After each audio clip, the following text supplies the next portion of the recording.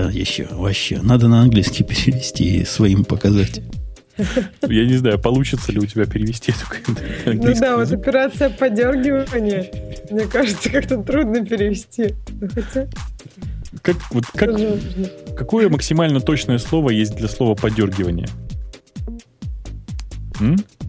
Twitch? Нет? Не знаю. Jitter? Не знаю даже. Даже и не знаю. Мне кажется, twitching. Вот что-нибудь, вот как-нибудь так. Но, по крайней мере, я другого слова придумать не могу для этого всего, так сказать. Ну, в чатике он человек картинку не понял, видишь? А ты тут вещаешь. Как не понял? Ну, не понял он. А что смешного? Ну, может быть, чувство юмора как-то еще тоже. Да, вот у нас многие предлагают jerking. Это все-таки, да. Ну, в каком-то смысле, да. В каком-то смысле довольно точно. В каком-то смысле. Но это не совсем прилично, нет? Jerking. Нормально. Мне кажется, Нормально? нет. Вполне нормально, конечно. Мне кажется. На собеседованиях, мне кажется, могут такое сказать, в принципе, потому что я тоже много всего интересного слышала на собеседованиях. Конечно, не, слушай, я уверен, что я уже не помню этой истории, вот конкретно вот этой истории, но я уверен, что на самом деле это true story. То есть, ну да, похоже на true story, потому что такое сложно придумать, понимаешь? Да, такое сложно придумать, согласна. Мне кажется, что человеку, который собеседовал, ну, там поплохело после этой фразы. Ну, потому что нужно же сохранять как-то нейтралитет и не обидеть человека, даже если он говорит вещи, которые, может, не соответствуют действительности. Да. На самом деле такие истории есть в любой среде. То есть, среди музыкантов все обычно в такой ситуации вспоминают, что фа-мажор это уже и есть сабдоминанта. Поэтому... А в чатике, у меня к чатику вопрос. Там есть кто в чатике из вас, дорогие, которые на вторую версию Redmine перешли? Я на последней 1.4 какая-то там. И вот не знаю, переходить... Что-то я не понимаю, зачем переходить. Может, кто-нибудь расскажет, в чем там весь прикол? Ты же, Бобок, не знаешь, да, где 2.2.2? В чем у них? Конечно. Я посмотрел changelog прямо... что такие вещи мы улучшили, расширили, и мы перешли на новую версию Ruby. Там, так какая мне разница, на какую версию Ruby? Ты что? Ты знаешь, что из OpenBSD вынесли поддержку рельсов? Нет. За что? Так там же дыру громадную обнаружили.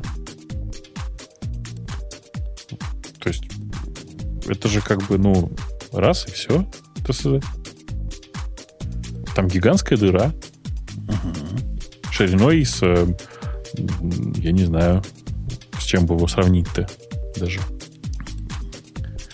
Огромное количество тем мы с тобой сегодня не обсудили, хочу тебе сказать. Просто вот взяли и не обсудили. Ну, так темы жирные были, что поделать. Те, что были жирные. Да. Как-то мы и так долго разговаривали. Да. Много не обсудили. У нас за месяц накапливается столько тем всяких, что я раньше говорил на один подкаст. Тут можно еженедельный подкаст гиковский выпускать по тем темам, что от нас остаются. Да. Мне тут в чатике подсказывают, что проблемы с рельсами уже все порешали, а RubyGems до сих пор аккуратно пользовать надо. Знаешь, да, что такое rubygems.org? Угу. Ну вот, их там скомпромиздили, так сказать. И все. И теперь, значит, там подвох, так сказать. Подвох. Что тебе еще интересного рассказать? Не знаю. И я не знаю. Что-то вы уже спите. А я изучаю радио Ти на Google+. Тут как-то... Нашла комьюнити. Надо комьюнити открывать. Нет, комьюнити не нашла. А ты в него вступи, и тогда сможешь. Нет, я вступила и подписалась. И где теперь комьюнити тут? У тебя сбоку слева такой тулбар написан, такая штучка Communities. О, да. Там интуитивно понятный интерфейс, понимаешь? Да, интуитивно понятный интерфейс. Они, видимо, посмотрели, что у Фейсбука интерфейс такой, что черт ногу сломит, и решили, что это путь к успеху. Нормальный интерфейс. Другой причины не вижу. Нормальный интерфейс. Ты чего? Да, программистами для программистов, я понимаю. Да, действительно. Но не попсовчанами для попсовчан, как в Фейсбуке. Я такой предпочитаю. Ты не понимаешь. Еще раз. У них по-разному отвратительные, как бы это сказать, по-разному отвратительные интерфейсы. Ну, подожди. У Фейсбука и Google Плюсика? У Google Плюсика интерфейс специфический, но Google никогда с интерфейсами не славился, как, впрочем, и Яндекс. Глядя на вашу почту, я понимаю, что у вас тоже чувством прекрасного все примерно так же хорошо. Чувством прекрасного все прекрасно. Просто чувство прекрасного твое и чувство прекрасного среднестатистического пользователя среднестатистически отличается от твоего. Да пускай. Отличается от прекрасного. Да я ж не спорю. Я даже не говорю, что у Google плюс прекрасно. Я говорю, что у Фейсбука еще хуже. У Фейсбука, безусловно, хуже. Еще раз. Ты меня плохо услышал. Давай еще раз повторю. Мне кажется, что ребята из Google Плюса последние полгода посмотрели, что интерфейс у Фейсбука ужасный, решили, что это путь к успеху и двигаются в ту же сторону. Не знаю. Хотя, конечно, когда я каждый раз задумываюсь, как перейти на радио IT, где там Pages найти, вот эту иконку, которая все серые одинаковые, тут не с интерфейсами, а, видимо, с юзабилити какие-то проблемы. Ну, с другой стороны, посмотри на любую программу Гуглом сделанную для чего-то хорошего, для iOS, да? Это ж сразу, это чужое среди хищников. Да не, мне кажется, что есть глобальные проблемы, например, вот с комментариями. Вот вообще, в принципе. То есть нет какой-то идеальной системы, где будет удобно и понятно, как вести. То есть там вопросы, как и должны идти комментарии, там самые новые, самые старые, как эти ветви дискуссий. Есть разные решения, но нет идеального. И мне кажется, вот с этой социальщиной пока еще все просто щупают какие-то разные варианты, иногда совсем дикие. Ну вот Facebook и Google+. Не, ну оцени, Бобок, Google плюсовскую фишку в том, что вот они уже сколько, больше года, да? Давно так. Они же есть. И до сих пор для того, чтобы ответить кому-то на комментарий, тебе надо руками писать Twitter стайл. И что? Ну, согласись, разумно. Ты видишь комментарий, да? А у комментария была бы такая пимпочка. Там, ответить, да? Угу. И разумно, чтобы если ты отвечаешь кому-то, там его имя было, да? Вот он как в Твиттере. Слушай, да перестань. Ну, это потому, что ты по привычке думаешь, что там древовидные комментарии. На самом деле они плоские. То есть ты отвечаешь всем, кто находится в этом трейдике. Да, но я отношу свой ответ к конкретному какому-то комментарию. Я хочу как-то показать, что вот это к этому относится. А они не хотят. Ну, как они позволяют это сделать. Там поддержка есть, но она почему-то только ручная. Нет, там поддержки нет, на самом деле. Там есть поддержка ников. Ну, да, то есть поддержка ников. Чей-то ник. Поддержка там есть такая, как в Твиттере. Вот на уровне общения, правильно? Не больше, не меньше. Нет, там такой же там нет, потому что в Твиттере, когда ты нажимаешь reply, сохраняется in reply to, то есть то, на что ты ответил. В Google Плюсе нет, у тебя только оригинальный айдишник треда. Они тебе этого не показывают, но когда ты отвечаешь, факт того, что там есть человек, приводит к главному. К нему придет нотификация. По-любому. Не, нотификация придет об упоминании. Это они как раз взяли, мне страшно сказать это, но это они как раз взяли это изобретение Фейсбука. В смысле, что тебе показывается, что тебя упомянули в таком-то треде. Или на тебя сослались в таком-то треде. Это как раз совершенно такая норма фейсбуковская. Вот. В смысле, что она была в Фейсбуке задолго до. Mm-hmm. Ну да, тут нет такого, чтобы кликнул на комментарий, он тебе раскрылся на кого и для кого, и что дальше пошло. Тут плоское, да. Действительно, одномерное. Да. А тебе пай-то пришел, ты главное скажи. В смысле, так не первый, уже вторая партия идет. Не, идет, это мы уже давно эту мансу слышим. Пришел? В смысле, вторая партия? Да, первый-то пришел давно. Уже дома лежит, да? Уже дома есть, да. А где счастье, да, радости, рассказы? Я думал, ты будешь там... Счастье, радости, рассказы будет в тот момент, когда вот елочка, которая у меня тут рядом работает, она заработает так, как я хочу. Пока все не дописано, радоваться еще нечему.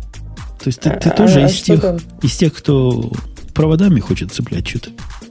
В смысле? Ну, как что это проводами? У меня есть некоторое количество вещей, которые я хочу сделать. Я ими и занимаюсь. Это как раз увлекательно. Ксюша, давай я тебе переведу с бобовска на человеческий. Короче, Павел еще не получил. Когда получишь, что с ним делать, не знает. Нет, ты меня пугаешь. Так нет, но он же говорит, что получил, просто что-то там карлит, допиливает, и пока оно не работает. Нет, ну не так. В смысле, что оно мигает лампочками, в смысле, оно мигает лампочками с вот этими двумя, которые у меня здесь торчат, двумя диодами, больше пока ничего не делает. Ксюша, когда я был молодой, такой как Бобук, и хотел вот такую отмазку слепить, как он сейчас лепит, меня спрашивают, чем ты сейчас занимаешься? Я отвечал, работаю над инфраструктурой. Что, прокатывало? Всегда. Блин. Не, надо смотря кому говорить. Вообще звучит, конечно, хорошо. Да. На заметку молодым. Да, снижаю влияние антропогенных факторов на биогеценоз, я понимаю. Ой, это трудно запомнить. Но я думаю, что структурой прям каждому будет понятно, что это что-то хорошее. Да. Но, конечно же, должен честно сказать, ребята, что железка это все-таки очень медленная по современным нормам. У нее есть гигантский плюс в виде того, что она не шумит, но она, конечно, очень медленная. А для чего медленная? В смысле, что ты с ним такое делаешь, что тебе скорости не хватает? Я хочу простую довольно вещь, грубо говоря, распознавание того звука, который сейчас издается. Причем просто паттерн-матчинг, понимаешь, да? То есть никакой там сложности, не надо распознавания голоса. Нужно просто сравнение паттернов. А ты хочешь командовать елкой? Ну, примерно типа того, да. Примерно. В общих чертах. Ну, то есть ты будешь каким-то звуком командовать елкой. Ну, блин, не... А как еще-то, да? Да. Простите, да. А я радиаторы, мне пришли радиаторы к этой балалайке. Думаю, сейчас наклею. Ну, по приколу. Я тогда не знал, что не надо, когда заказывал. Я их в начале года заказывал. С радиаторами, знаешь, прикол такой. Термодинамика, она вещь от хай-тека независящая. Температура падает сразу, как радиаторы приклеишь. После того, как там все внутри нагреется, там же нет прямо тока, воздух не выходит практически. Угу. Опять возвращается на свои там 54 градуса. Прости, но это же очевидно. Ну, так закон термодинамики всегда хорошо подтвердить. Правильно? Вот еще одно подтверждение. Замечательно. Понятно. Вчера купил 2 UPS себе. 2 сразу. Зачем? А у меня один поломался, я решил вместо него 2 купить. Маленьких. Один на 850, а другой вообще на 450. Веев вот этих. 450 у меня просто стоял большой и питал. Позор какой-то. Там раутер к нему был подключен. Там точка Wi-Fi, пай к нему. То есть вот это все я на маленький посадил на 450. А большой пошел вниз в подвал, где у меня сервер Mac Mini стоит. И диски внешние. И всякое такое. Ну, ему тоже столько не надо, но чтобы долго на батарейке работал. Да. Ну, такая фигня стоит. Вот эти новые Cyber чего-то называется, UPS. Для меня новые. Угу. Стоят копейки, работают прямо как барабан. Так а что ему сделать-то? Штуп аккумулятор. Ну да. Ну, нету понтов. Знаешь, вот в APC, который там понты, там дисплей такой. У меня даже есть один OLED дисплей. Там такое. Зачем? А тут не дисплей, а одна лампочка. Красненькая, зелененькая и все дела. Ну, например, видеть, насколько у тебя заряда хватает. Там. Ой, господи. Ну, приятно ведь. Сколько вольт сейчас? Вдруг тебе хочется знать, сколько сейчас вольт. Для души, да? Просто. Да. Вот, а там написано все время. Нету слов. Да. Вот сейчас у меня 121 вольт, я вижу. Нагнулся, посмотрел под стол. И хорошо, да, прям на душе становится 21. 121, как 21? 121. Бобок, тебе советуют в чате елку доделать к следующему Новому году. Мне кажется... Слушай, а ты вообще елку не убираешь? Или к 8 марта все-таки убираешь? Я же тебе говорил. Нет, я убираю 1 декабря. 1 декабря. Ну да, чтобы потом поставить через сколько? Ну, через, не знаю, там, дней 10. Ну, так радости там нет совсем. Дофига, ты что? Дофига? Поставил елку, конечно, дофига радости. За 10 серьезно. дней успеваешь соскучиться. Конечно. Шикарно. Чего мне, знаешь, как мне не хватает дома деревьев? А тут пришел и пилишь, не знаю, в порядке. Пальму, например, можно, чтобы круглый слушай, год знаешь, радовала. Что, ее поливать надо? Я один раз отпраздновал Новый год в Штатах и больше не хочу. Почему? Ну, какой смысл? Просто надо, видимо, уезжать куда-нибудь в Канаду и праздновать там. А лучше даже не, ну вон даже у Жени вон есть снег в Америке. Да, конечно, только Женя живет на довольно северной части, так сказать, этой территории. А ты где-то в Пальмах, что ли? На южной части? Ну да, на южной части. Ну я части. к тому, что... Поехал во Флориду и удивился, где же снег, а? Да, конечно, что-то в Калифорнии, наверное, тоже нет снега, да? В Калифорнии снега нет. Откуда он там? Флорида, Калифорния — это примерно одна фигня вообще. В принципе, так-то. В общем, смотря какой линейкой мерить. Ну, в смысле, как это называется? В смысле, далеко от Канады, да? Флорида ближе к тропикам. Но Флорида теплее. Пойду на карту посмотрю. Прямо даже интересно стало. Действительно, реально сильно ближе. Не была в Штатах и решила, что буду учить географию ближе. Слушай, что ты там забыла?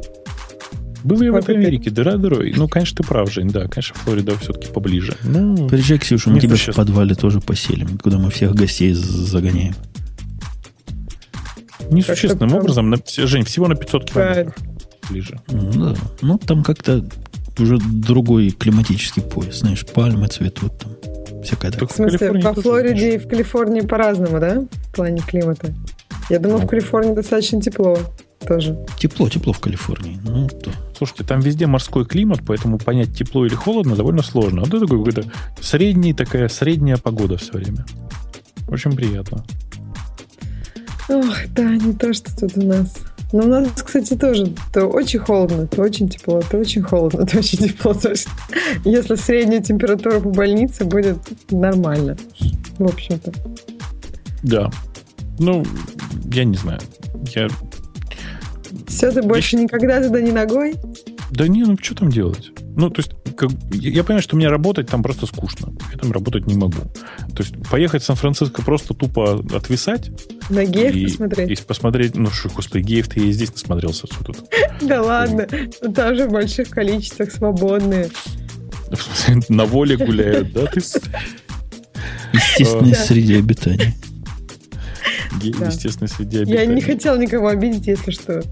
Конечно. Я очень толерантно Ты знаешь, отношусь. ты как заместитель Маринки, как бы, да. Ну, все же просто знают, как Маринка относится к геям. Она к ним относится очень по-гейски, поэтому... Да, она к тебе относится по-гейски. Нет, ну, в смысле, к некоторым твоим заявлениям, скажем так, она относилась по-гейски. Короче, да. А в Сан-Франциско, да, там их многовато, конечно, но это как бы мелочи. Ну, я думаю, меня это не должно пугать. Это мальчиков должно пугать, да? Я не знаю, должно ли тебя это пугать. Ну, да. это же не обязательно ехать в Сан-Франциско. Там же они же не во всей Калифорнии, они же в основном в Сан-Франциско. Можно уехать в Лос-Анджелес, можно уехать вообще там на самый юг Сан-Диего. Там тоже хорошо. В смысле, да нет, точно так надо же. побывать, мне кажется, где-нибудь там, в Сан-Франциско.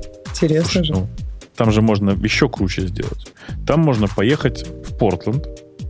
Или там вообще начать еще севернее. Значит. Поехать в Ванкувер, Сиэтл, Портленд, Сан-Франциско. Или там, не знаю, кто как. Сакраменто, такие, Сан-Франциско, Сан-Хосе, Санта-Барбара. Понимаешь, да? Санта-Барбара чисто. Санта-Барбара, да, Мейсон. Там есть Мейсон. Я верю в это. Его уже там нет. Собственно, Лос-Анджелес и Сан-Диего. Точно. Лос-Анджелес и Сан-Диего, да. А Нью-Йорк на обратном пути через Новую Зеландию. Интересный метод. Нет, а еще же надо Нью-Йорк и Вашингтон. Что делать в Нью-Йорке и Вашингтоне? В Нью-Йорке надо обязательно побывать. Empire State Building, или как он там? Empire State Building, супер. Блин, наши оговорки говорят за нас. И если Кинг-Конг это видел, то и мне тоже надо посмотреть. Ну, не так, чтобы... Нет, ну, не знаю, вот почему-то у меня даже как-то вот у Нью-Йорка самый какой-то такой романтический образ. Это, наверное, неправильно, но просто как-то интересно посмотреть. Ты в Москве была. Вот там все то же самое, только больше, еще И более хуже. шумное, еще более быстрое. В Москве была. Я не то чтобы в ней была, я прям много в ней. Нет, но Москва прекрасна вечером, воскресенье, летом. Ну, когда никого нет, и машин нет, и так гуляешь, и там где-нибудь в центре. Погоди, а мы выясняли, ты понаехала или ты местная? Я, ну, в смысле, понаехала откуда? Ну, я в детстве в Москве не жила. То есть понаехала, как и Бобук? Да, Ну, да. Позор. Да, я из северного города, очень маленького. Ну, Слушай, не очень, маленького. Северного города. Ты просто, когда говоришь, что ты в Москве постоянно, ты просто, ну, как бы для людей ты уточняй, что ты большую часть времени в Москве-то не проводишь. Ну, вообще, большая часть времени я как раз провожу в Москве. Окей, ну, то есть, давайте, для тех, кто живет в Нью-Йорке, она живет в Куинс. Ну, в Бруклине, по-моему, каком-нибудь, нет? Нет, ты знаешь, ты просто что, Бруклин круче? Где находится Бруклин. Ты просто слабо себе представляешь, где находится Бруклин. Ну, давай даже если так говорить, вот в таких рамках, это даже не Куинс, на самом деле. Ты живешь примерно в Бриджпорте. Боже, я кроме Бруклина ничего не знаю. Я так думала, что Бруклин — это какая-то адская дыра, примерно как там Зеленоград. А оказалось, что нет, да? То есть ты порушил все мои... Не, как Зеленоград на Первиль по сравнению к Чикаго, я думаю. А сколько километров на Первиль? Миль 40, наверное. Далеко. Миль 40, а миля это 2, да? 2,4 километра. Это морская какая-то у тебя миля. 1,4. 1,4? Ну то есть это 1,5, это примерно то есть 60 километров. Не, ну, конечно, Зелик поближе, но, в общем, соизмеримо. Зелик это где-то, от МКАД это где-то там 25 километров, 22. В районе 20 километров, да. Да. А если от центра, то это в районе там 30-40 километров. Ой, ты очень сейчас пессимистично относишься к Москве, потому что Зеленоград находится по ленинградскому направлению, а по этому направлению Москва довольно вытянутая. Так что... Нет, Москва, кстати, совсем не вытянутая по этому направлению. Если мы посмотрим какой-нибудь бульвар Дмитрия Донского, там прям до МКАДа все вытянуто. Ну, конечно, нет, я в смысле, что... Нет. Это кстати, вот как раз ленинградское направление Москва очень плохо вынесена, и ветка метро там очень короткая. Слушай, ладно, убедила, сейчас я посмотрю. Подожди секунду, сейчас я посчитаю. Там еще вытягивать. Смотри, она только что доказала, что она более москвичка, чем ты, Бобук. Ну, видишь, как она тебя положила буквально вовсю. Бобук прямо в центре там обитает уже. Так он вообще понаехавший даже не знает, где он живет. Кто там вытянутый, кто укороченный, ничего не понимает. Так вот, от Москвы до Зеленограда, чуть не сказал, до Ленинграда, 42 километра. Нет, ну это от Москвы, от центра, я и сказала, где-то Москвы, там. Да. 42 километра. Ну, это прям центр, наверное, это, наверное, от Красной площади. Даже, мне кажется, что-то такое. От точки, которая называется центр Москвы. А вот какая это точка, ты знаешь? Я, к сожалению, не могу тебе сказать. Я знаю, что она находится не на Красной площади. Ну, тогда это центральный телеграф, по идее, должен быть, который... Это при этом по прямой, я считаю, до Зеленограда. Не может, ну что-то как-то очень много. Слушай, если считать по дорогам, то будет значительно больше. Ну, блин, я же езжу, и навигатор, наверное, мне не врет. Навигатор тебе что говорит-то? Яндекс.Навигатор. Яндекс.Навигатор не говорит, что 42 километра. Слушай, я могу тебе сейчас вообще еще проще сделать. Я поняла. На самом деле тут же еще центр Зеленограда. То есть можно же жить гораздо ближе к Ленинградскому шоссе, чем то, что считается центром Зеленограда. Вот, нет, наверное. если считать маршрут Москва-центр, Зеленоград-центр, то это ровно 50 километров.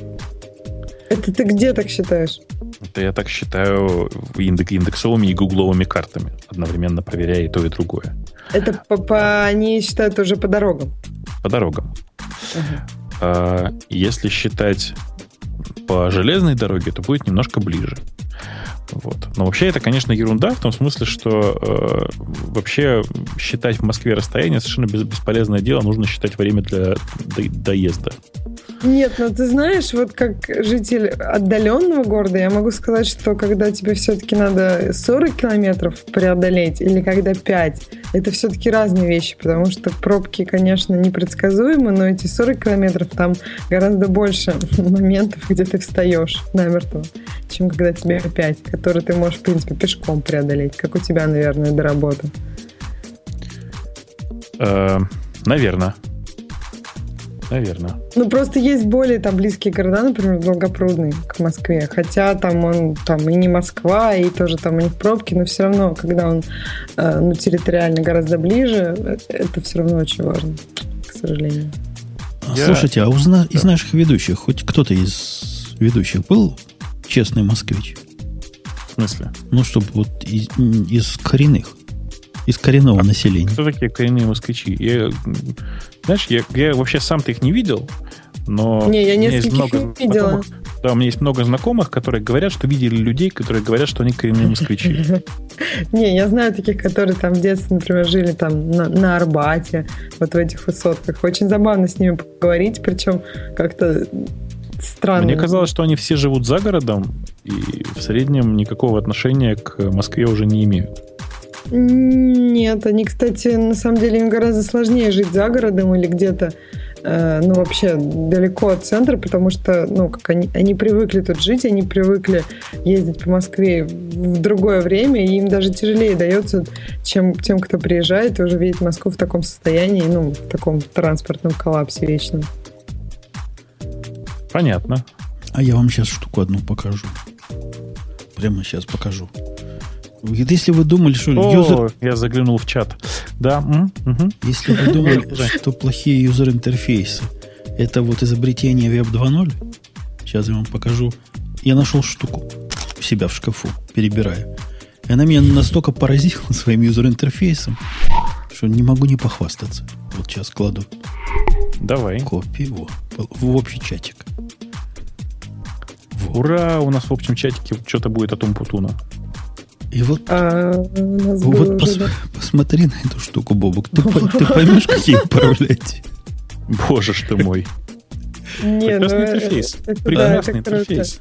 Вот это я понимаю вещь. Когда про интерфейс я вспоминаю в музеях вот эти компьютеры, которые с 40-х и 50-х годов, вот там интерфейсы. Там вот просто такие кучи с пола до потолка переключателей абсолютно одинаковых. И как бы люди же разбирались. Прям такое уважение к ним чувствуешь. А мы сейчас ругаемся, когда кнопочка у нас там не подсвечена красным или зеленым. И нам все уже не нравится. Не, вот этой балалайкой, чтобы вы понимали, что можно делать.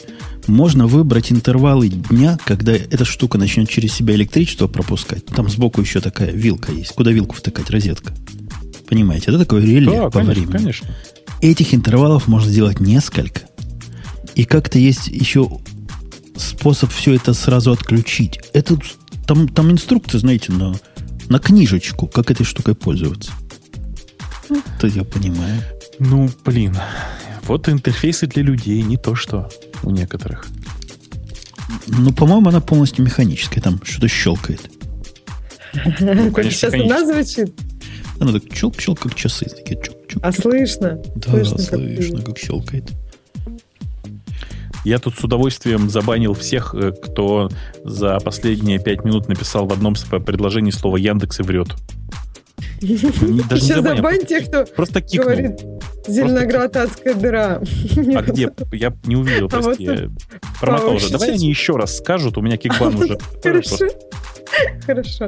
Но я думаю, никто больше такого не скажет. Я, кстати, искренне считаю, что если бы не работать, в Зеленограде прекрасно жить. Во многих отношениях. Нет, там здорово. Да. Зеленоград — единственный город в около московской, так сказать, вот этой вот катавасии, который пришел к Яндексу со словами: давайте попробуем поставить эксперименты с тем, чтобы у нас меньше пробок стало. Потому что у нас же огромное количество данных по этому поводу. И мы им помогли там отрегулировать 2 светофора, еще какую-то ерунду. То есть, понятно, что мы там много это сделать не можем, потому что мы не специалисты в этой области. Но мы им помогли что-то смоделировать там как-то. И вообще, просто сам факт приятен. Что когда к тебе приходят и говорят, блин, а вот чем бы ты мог нам помочь? Мы бы раз и что-нибудь... В этом плане Зеленоград, конечно, очень интересный. В плане движения там постоянно что-то как бы меняют, улучшают, и причем изменяют действительно к лучшему, и это, в автомобильном смысле дорогого, конечно, стоит. Но там прикольно, что он экспериментальный очень. Например, вот эти вот ужасные в автобусах пропускная система, она была вначале внедрена в Зеленограде, и как бы вот тут она была опробована, а потом уже распространилась на всю Москву. Но что меня больше всего в Зеленограде удивило, особенно в первый раз, когда это была, это асфальтированные дорожки в лесу. Я, по-моему, до сих пор этого нигде больше не видела, но это так классно. Вот особенно, это ты не была в Академгородке в Новосибирске, под Новосибирском. Но я была в Новосибирске, но в Академгородке только проезжала. Нет, это классно. Прям вот вообще в любую погоду ты можешь гулять по лесу, и для этого не обязательно нужны резиновые сапоги. И так к этому привыкаешь. Когда приезжаешь в другой город, там есть какие-то леса или парки, там нет дорожек, ты думаешь, что такое? Или их там не чистят от снега. Ты думаешь, как это? Ты же как-то уже ты привыкаешь к тому, что дорожки каждый день там чистят, и по лесу гулять это нормально, и можно каждый день. Ну, в общем, в Зеленограде есть свои плюсы, конечно, к которым привыкаешь. Да. Граждане, у меня к вам есть оригинальное предложение. Да, согласна. А как раз наши скоро будут играть. Ты, Бобук, видел прошлую игру, как наши играли? Нет? Нет. Самая сильная команда NBA играла самой слабой командой NBA. Это ж, знаешь, зрелище прямо. Стоит прийти с попкорном. Это сильные? Теперь да. А теперь ты наши стали лучший момент, сильные. Да? Прости, ты видел лучший момент в этой самой, в нашей баскетбольной лиге? Нет? Чья наша?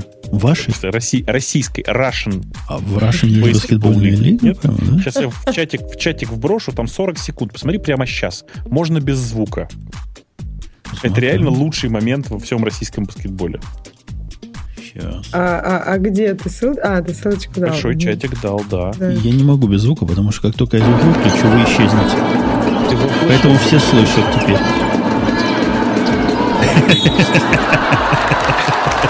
Заценил, да? То есть команды фуфло, но у тренера реакция прекрасная. Да, главное, самое интересное, что вот который принял мяч, он даже не понял, что что-то не то. У него настолько... тот, который отдал мяч, он понял потом, видно его раскаяние. Да, конечно. Это очень круто. Мне тоже очень нравится этот ролик. Прекрасный совершенно ролик. Я у него, ссылку там где-то с неделю назад. И до сих пор улыбаюсь периодически. Я говорю, прекрасная реакция у чувака. Совершенно невозмутимо. Прилетел, нормально, дальше пошел. Просто супер. Видимо, играл раньше.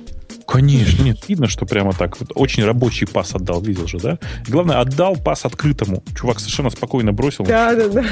Прямо у кольца. То есть все правильно сделал. Судья, я думаю, офигел прямо от такой наглости. Судья успел свистнуть, пока мяч в воздухе был, так что... Да, было бы смешно, если бы не успел от неожиданности. Не, я потом специально узнавал, это тренер этой команды, разумеется. То есть чувак-то просто, в смысле, чувак ему пас дал, потому что глаза поднимает, видит знакомое лицо. И бросил из ему. Да, открытое, знакомое лицо открыто, все как надо. Конечно. Так что, Жень, видишь, и у нас тоже в баскетболе бывают интересные моменты. Замечательно. Буду готовиться к игре с Вашингтоном. Тоже должно быть избиение младенцев. У вас просто периодически такие матчи происходят. Просто смотреть страшно. По-разному бывает, по-разному. Да. Ну что, пойдем. Да, пойдем на наших. Всем пока. Да. Всем пока. Всем пока. Давайте. Все. Бобок пошел за кадр кашлять. Пока. Помните, это был гиковский выпуск. Я просто успокаиваю тех, кто вдруг пришел и испугался. Не так оно обычно страшно. Обычно все более человечно.